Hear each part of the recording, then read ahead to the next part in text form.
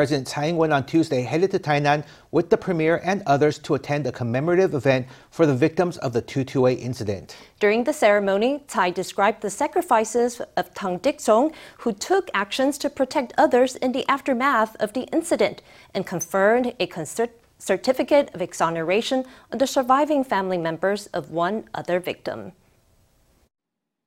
President Tsai Ing-wen offers a wreath of flowers and pays respects at a monument for victims of the 228 incident. This year, the central government is holding its annual 228 commemoration ceremony at the Tainan 228 Memorial Park. Tsai was joined at the ceremony on Tuesday by Premier Chen Jianren, Legislative Speaker Yeo Shi-kun, and others. When the 228 incident occurred, Mr. Tan Dik-cheong acted to protect the people of Tainan by refusing to hand over the settlement committee register and by destroying the list of committee member names. He was charged with unwarranted crimes, and his sacrifice saved Tainan from falling into a more precarious situation. During the ceremony, Tsai also offered a certificate of exoneration upon the family member of one victim, bringing special significance to the ceremony for survivors. Tan Dik-cheong sacrificed himself for Tainan, so I think the government's plans to rename Zhongzheng Road to Tan Dik-cheong Boulevard should be hurried along. Renaming that road is a very important issue. To commemorate 228 incident victims and to recognize their contributions to Tainan, the city in September last year established the Tainan 228 Memorial Park. Commenting on the establishment of the park, Tainan Mayor Huang Weizhe said the city is constantly promoting policies for human rights and transitional justice. These were the children of Tainan who went on to become heroes who sacrificed themselves for Taiwan. Implementing transitional justice in our daily lives has become a goal that Tainan strives for. At the conclusion of the 228 memorial event, guests one by one presented flowers and offered prayers, thanking those who came before them for their sacrifices and contributions to the freedoms enjoyed by Taiwanese today. Taipei held its annual 228 incident commemorative event on Tuesday afternoon at the 228 Peace Memorial Park. Taipei Mayor Jiang Wan-an spoke at the event, offering an apology as city mayor for the atrocities committed 76 years ago. It was a much-anticipated speech. That's because Jiang is the great-grandson of former authoritarian leader Chiang Kai-shek, who launched a brutal massacre that killed thousands of civilians in Taiwan. Let's hear what the mayor said. 身为台北市长，我深深为76年前发生在台北市大稻埕天马茶房附近的 As the mayor of Taipei, I would like to express my most sincere apology for the crackdown on cigarette sales near the Tianma Tea House in Taipei's Dadaocheng neighborhood 76 years ago, an incident that led to the 228 massacre, the pain of which has transcended history. All people in power should learn an important lesson from the incident. Taiwan eventually left behind authoritarianism and became a democracy. That is the pride of Taiwan. Until the end of my days, I will protect this democracy. And I hope that the citizens of Taipei will continue to spur me to become better and not to forget these lessons from history. Just as Jiang had started his speech, a group of protesters stormed the stage, calling Jiang a murderer and telling him to apologize. Security eventually removed them from the space, but they weren't the only ones staging a protest. At the event venue, several Taipei city councilors held up signs asking the city government to stop glorifying dictators and to remove symbols of authoritarianism. They also called on the city government to release documents from the incident which they say have not been made public in full. News of a potential hike to electricity rates have left some business owners fretting about the future. According to some reports, the Economics Ministry is reportedly set to soon raise electricity rates by almost 30% for big industrial users. Commerce representatives say they hope the rise will not affect small businesses, while an energy expert says the rise should also include residential users.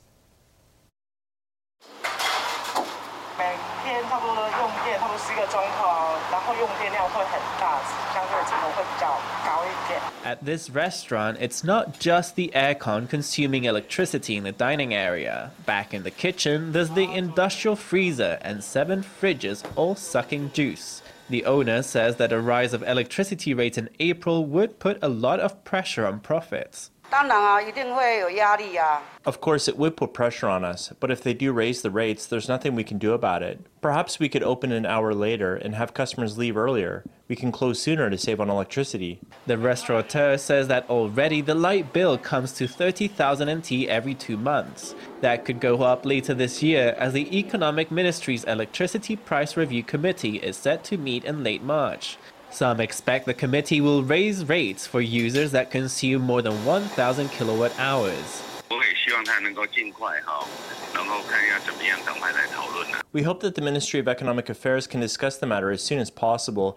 Everyone in industry and commerce expects that the rates will go up, but we still do hope that prices for everyday people and for small and medium businesses in the food and beverage sector will remain the same. We hope they won't go up for smaller businesses because that would give rise to a wave of inflation. Russia's invasion of Ukraine was one of the factors that caused Taipower to lose 267.5 billion NT last year.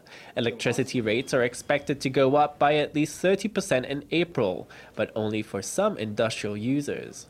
One expert says the price should be raised for everyone. Residential electricity use accounts for 20% of consumption, so I think that they shouldn't leave those rates unchanged. Leaving them the same places the entire burden on the service sector. If we do that, then of course the rate hike would have to be bigger than if it applied to everyone. Oil and natural gas prices remain high, and so do the prices of raw materials. With losses continuing to pile up, it's a tough balancing act between the finances of Taipower and those of the general public. Today, we take you to a workshop in Taipei that teaches people how to make Turkish mosaic lamps. The lessons are taught by experienced instructors so that in just around 2 hours, you can learn how to make a lamp of your own. And it's not just crafting. While there, you can also learn about Turkish culture by trying traditional delicacies. FTV reporter Stephanie Yang takes us in for a look. As soon as you enter the classroom, you can see all kinds of Turkish lamps. There are camping lamps, candle holders, mosaic lamps, and oil lamps, among others. Symbolizes?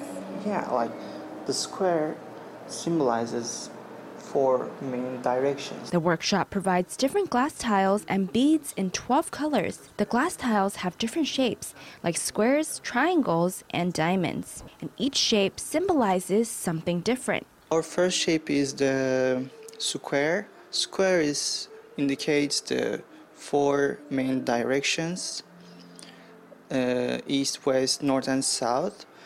And our second shape is the triangle, which indicates an individual person's past, future, and present. And the diamond, which contains 2 triangles, indicates union, 2 persons' union, so union or family union. Heart. The heart, big heart. Big heart. Okay, which color? Red. All red? Red and pink. Participants in the workshop pick their own designs, tiles, and beads. Using these items, they learn how to make traditional Turkish mosaic lamps and learn their history from experienced Turkish and Taiwanese instructors. 1453, they adopted this art and used in the public areas such as inns or mosques or bazaars, and let it spread around their territory. And this has also helped people to understand this art deeply, because before that, prior that time, like it was for only the rich people who has money. But when it comes to the Ottoman Empire, they take this art and publicize it. Besides making Turkish mosaic lamps, you can also enjoy some Turkish tea and desserts. During each session, the instructors bring out Turkish tea and delicious handmade goods like Turkish rice pudding. There is also Turkish music playing in the background. The reason is to promote Turkish culture via art and create an environment for other people to socialize and learn about Turkish culture. As for the variations of this workshop, in Turkey we have like a different one, but it's not common. It's rarely seen. So in our workshop, you don't need to cut your own tiles, right? But in that workshop, it takes like 1 to 2 days, or maybe 3 days, and you need to cut your own tiles. And it's a kind of hard and harsh process. So we just change that process, and we like provide students for already shaped products, like shaped tiles to do their work. After the 7.8 magnitude earthquake in Turkey and Syria, the store has also launched an initiative to help those affected by the earthquake. They gather donations and distribute them to the Taiwan-Turkey Business Council, which then sends the donations to people in Turkey. Taiwan, whether individually or as a government, they helped a lot in Turkey. They send a rescue team, they send them money, and that's what people do in Taiwan, and we are very grateful to them. As a store, we don't fundraise, we just some kind of little incentives, and also we help the people who can connect to the authorities in Turkey to connect them together. Like for example, some students give some amount of money to send for the Turkey, or some people bring some clothing or other necessities, and we take them and give it to the Turkish Business Council, the Turkish Taipei Business Council in Taiwan, and they help us to send to Turkey and give them the people who in need. The studio is Taiwan's first shop teaching people how to make Turkish mosaic lamps. There are also branches in Canada, Hong Kong, and the Netherlands. The store hopes that more people can learn about the beauty of Turkish culture through its workshops. FTV reporter Stephanie Yang and Cai Chen-han in Taipei. Representative to the U.S. Shelby Kim on February 24th visited Kentucky to witness the passage of a bill to promote stronger trade ties with Taiwan and the establishment of a Kentucky State Representative Office in Taipei. While speaking at the state legislature, Hsiao said Taiwan must not be isolated because of its pursuit of democracy and stability, and said that Taiwan and the U.S. must pursue global alliances with like-minded parties. Let's hear from Hsiao. The partnership between Taiwan and the United States is based on our shared values and our common interests. Those values are freedom and democracy. Those interests are in peace and stability and in prosperity for our people. The people of Taiwan are committed to defending our democracy against tyranny, against the use of force, against the forceful change of the international rules-based order. And we count on our American friends to also stand with us in defending that democracy. As a member of the Kentucky Taiwan Caucus, I am proud to welcome Hua Ying, Bi Kim Hsiao to our chamber and to the Commonwealth. Both Taiwan and the United States are fortunate to have her in her current role, and I have no doubt that she will accomplish even more in the years ahead. Hsiao emphasized the common values of democracy and stability that Taiwan shares with the U.S. and called on the U.S. to continue to stand with Taiwan. With Kentucky's passage of pro-Taiwan resolutions this week, Taiwan is set to have good relations with the U.S. not only at the federal level, but at the state level too. If you're really struggling to find eggs in your local supermarket, why not check out your local blood donation center? A law firm on Tuesday launched a blood drive offering 1.2 kilograms of eggs to donors who gave 500 cubic centimeters of blood. Organizers hope the compensation will encourage more people to donate as nationwide reserves are running low with only 4.5 days worth of blood in stock on average. A law firm has launched a blood drive offering much sought-after freebies for donors. Come here to donate 500 cc of blood and you can get 1.2 kilograms of locally laid eggs. With only 60 boxes available, long lines form quickly. I think it's quite a special event. I saw it and I thought, might as well donate some blood here. What you get usually is vouchers to exchange for steak or coupons. Regular grocery stores don't have eggs anymore, so it's probably attracting a lot of people. The law firm sponsoring the blood drive had ordered the eggs for the event 2 months ago from a Nantou farmer, simply because of their nutritional value. They weren't expecting that eggs would become such a hot commodity with the shortages, perfect to attract donors. Eggs are precious nowadays. During winter, blood reserves tend to run low because of the weather and because of the Lunar New Year. People might overeat during the holidays, so it takes a while for everyone to get donating again. We hope this event will encourage more people to donate blood. As of February 25th, nationwide blood reserves average 4.5 days of blood in stock, far below the ideal stock of 7 days. Type O blood is especially scarce, with low stocks in Hsinchu and extremely low stocks in Taichung. Over in Kaohsiung, all blood types are running low. The price of eggs continues to rise, and for chefs and bakers, it's a real dilemma. Today, we meet an executive dessert chef with a radical strategy, cutting out eggs from her cakes. Cao Siping has created a new menu of sweet treats made with no eggs.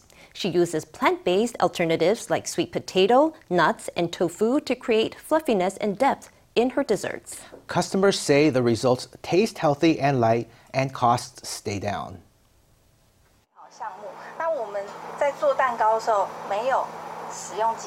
The chef mixes ingredients in a bowl, but these are not eggs. It's pumpkin paste. She adds cocoa powder and dried fruit, and a thick dough emerges. It's spooned into molds and enters the oven. These little chocolate pound cakes are totally egg-free. The chef was inspired by the egg shortage to create these recipes, using vegetables and plant-based proteins as egg replacements. We can replace animal proteins with plant proteins like tofu products or beans and peas. I think they're actually simpler to bake because you don't have to rely on beating the eggs or producing air bubbles. Flowers are piped into cupcakes, but they're not frosting. They are a paste of purple or orange sweet potato. The brownies and tiramisu have a base made of tofu. Customers are curious how these innovative recipes actually taste. It's very pure, not greasy and sweet. The global egg shortage has pushed the price of this baking staple higher and higher in recent months. For this dessert chef, cutting them out is an innovative solution to the crisis. You may not have noticed, but at 2 of Taipei's MRT stations, there are lights with umbrella symbols on them. The lights became the subject of social media posts and online discussion recently after they were noticed by riders. The MRT company said the lights are being trialed as a way of preventing congestion at station doors where riders often stop to pull out umbrellas. It hopes the lights will encourage people to get their umbrellas ready earlier. The company says it's trialing the lights at 2 stations currently. The first was installed in October 2018 at the Taipei 101 World Trade Center station, while the second one was installed last August at Ximen Station's busy Exit 6. The company says it will use feedback from the public to determine where to install the signs in the future and whether to advertise the signs to increase awareness. 2 years ago, the polyphonic singing of the Amis village Falangao was recognized as a traditional performing art of national significance. The singers of that tradition are gaining more and more attention. Gao Shujuan has transcribed many of the traditional songs into written scores, and they're rich with Amis history and culture. Her group, Chu-Ying Culture and Arts Troupe, creates opportunities for old and young members of the Amis people to come together and connect through music. A tenor leads the song. A chorus of different voices gradually chimes in. This rich and layered song fills the room with spine-tingling echoes. This is a traditional polyphonic folk song of the Amish people. The special singing technique is practiced by the singers of Chu-Ying Culture and Arts Troupe.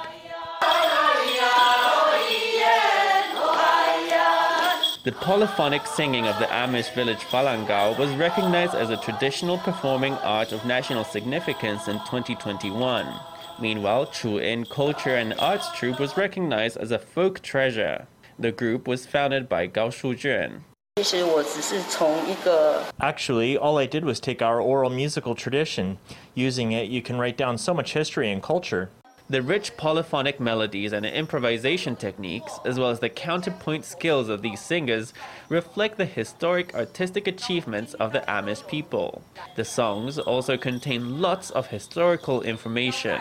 Gao and her husband Guo Zixiong founded Chu-In Culture and Arts Troupe in 1997 to preserve their heritage through music.